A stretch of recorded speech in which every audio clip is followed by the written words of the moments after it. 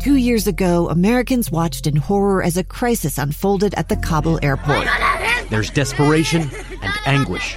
More than 80,000 Afghans have since arrived in America, but this story is still unfolding.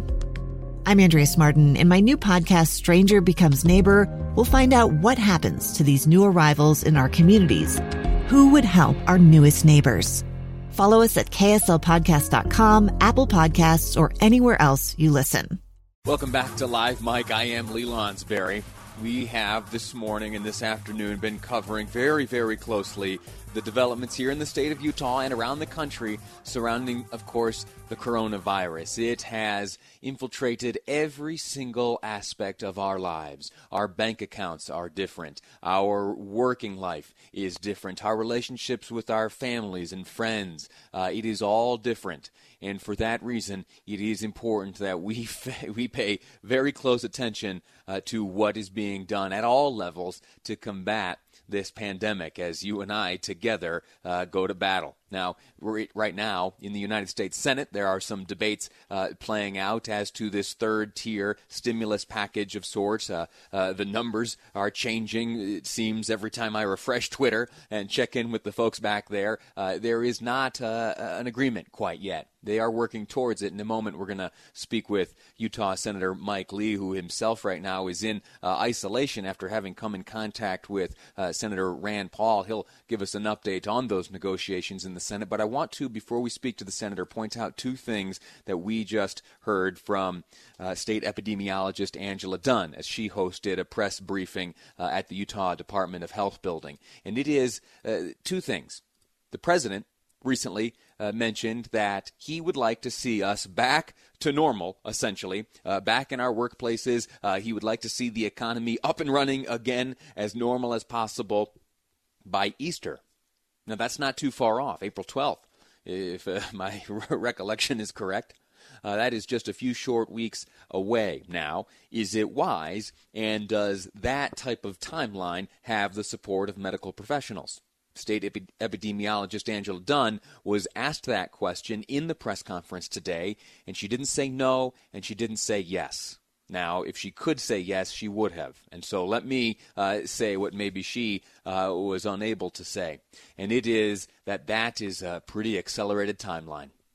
There really isn't any evidence around the world that would help us to understand that to be a wise timeline if our objective is exclusively to combat the spread of the virus. Now, there are certain economic realities that are seeming to set in. There are people who will lose their livelihoods and lose their ability to earn an income for a good long time. There are small businesses that will go under if they haven't already. And so now the economic priorities are competing with the health priorities. And for that reason, we may see some shifting attitudes as to when we return to normalcy.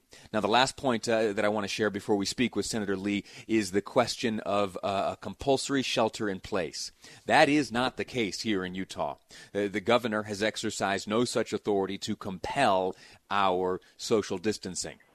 Right now, as I broadcast, I'm doing so from my guest bedroom, just down the street from Broadcast House. I'm by myself. I haven't been face-to-face with producer Amy in some time, nor with any of my other colleagues at KSL. In fact, the only folks I have really been face-to-face with in recent days are my beautiful wife Jessica and brand new baby Piper.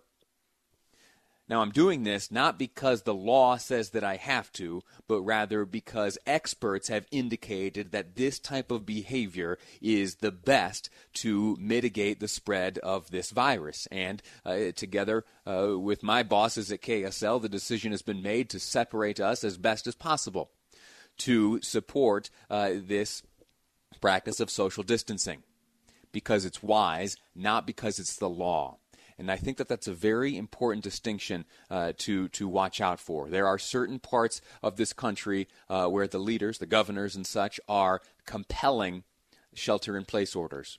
That is not the case here yet. And let's be responsible and let's be wise so that our leaders here in the state aren't tempted to make it compulsory. All right? That's my invitation to you. And with that, let's shift gears for a moment and welcome to the program Utah Senator Mike Lee. Senator, I'm grateful to you for making time to speak to us. Let me ask you first and foremost, how are you feeling? I'm feeling fine. Not a single symptom. I'm healthy. I'm just required to isolate because I had lunch with Rand Paul on Friday. So in the meantime, I'm doing everything I can to stay busy, to continue to do my job without being on the Senate floor to vote. That part of it's frustrating, but getting to interact with a lot of Utahns over the phone and over the Internet. What can you tell us about the negotiations taking place in Washington amongst your fellow senators? Well, it's frustrating. The Democrats right now are engaging in some tactics that I don't understand and that aren't right. That being completely irresponsible by delaying this much-needed aid for all Democrats. We've got a bill, the Republican bill would give $1,200 for each American, $2,400 for each couple, an additional $500 for each child. The Democratic bill has emissions standards for airplanes. The Republican bill has $350 billion in loans to small businesses so they can continue to keep their workers working and avoid bankruptcy and give people jobs. The Democratic bill has gender diversity requirements for corporate boards. So the Democrats are using this bill as a crisis to advance their own pre-existing hyper-partisan agenda. And it's shameful. It needs to stop. If they want to pick that up at some point later, that's fine, but they shouldn't be holding this bill up, especially with things that they agree need to happen now. Rahm Emanuel famously said, "You never let a serious crisis go to waste," and it seems that at least Speaker Pelosi and those on her side of things are taking that advice to heart. Let me ask you this. What is holding this up right now beyond these kind of adornments that the Democrats are adding? We, on Friday, thought that the senators would have this all sorted out. That got moved to Saturday. I had hoped that there would be a resolution yesterday. Early this morning, it was said by many that an agreement was just hours away, maybe. We were on the 2-yard line.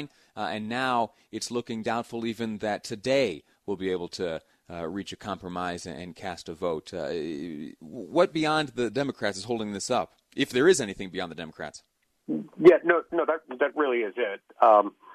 It's just getting to the point where they're willing to open the debate and agree that we need to pass something.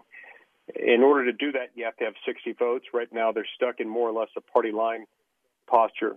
And, the things that the Republicans are pushing for are not what you would call conservative or Republican priorities.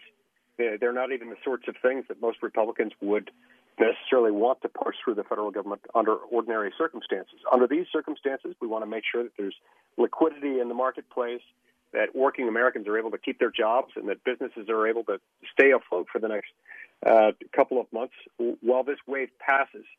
The Democrats, for reasons that I don't really understand right now, are wanting to hold that up until such time as they can get their pre-virus partisan political agenda onto the table, which they know is never going to work and is going to stall this thing out. That's why I really do think we are now within 24 hours or so of this finally wrapping up. I think they're feeling the pinch on this from the American people. I think they're feeling the pain from their own constituents, and I think they're going to move forward. But that said, I've been saying the same thing for almost a week. I thought that by now we would have a deal not only that was ready to go, but that was passed. Sure. Let me ask you one final question before we say goodbye for today, and it has to do with remote voting. I'm kind of a nerd about this type of stuff. Used to be a congressional staffer for a number of years, and so the way that members of Congress, both in the House and the Senate, vote fascinates me, and the process and procedure and rules of it all fascinate me. Is this discussion surrounding remote voting, is it worth having? Is it necessary? And is it possible? I believe it's possible. I believe it's necessary, at least under certain circumstances.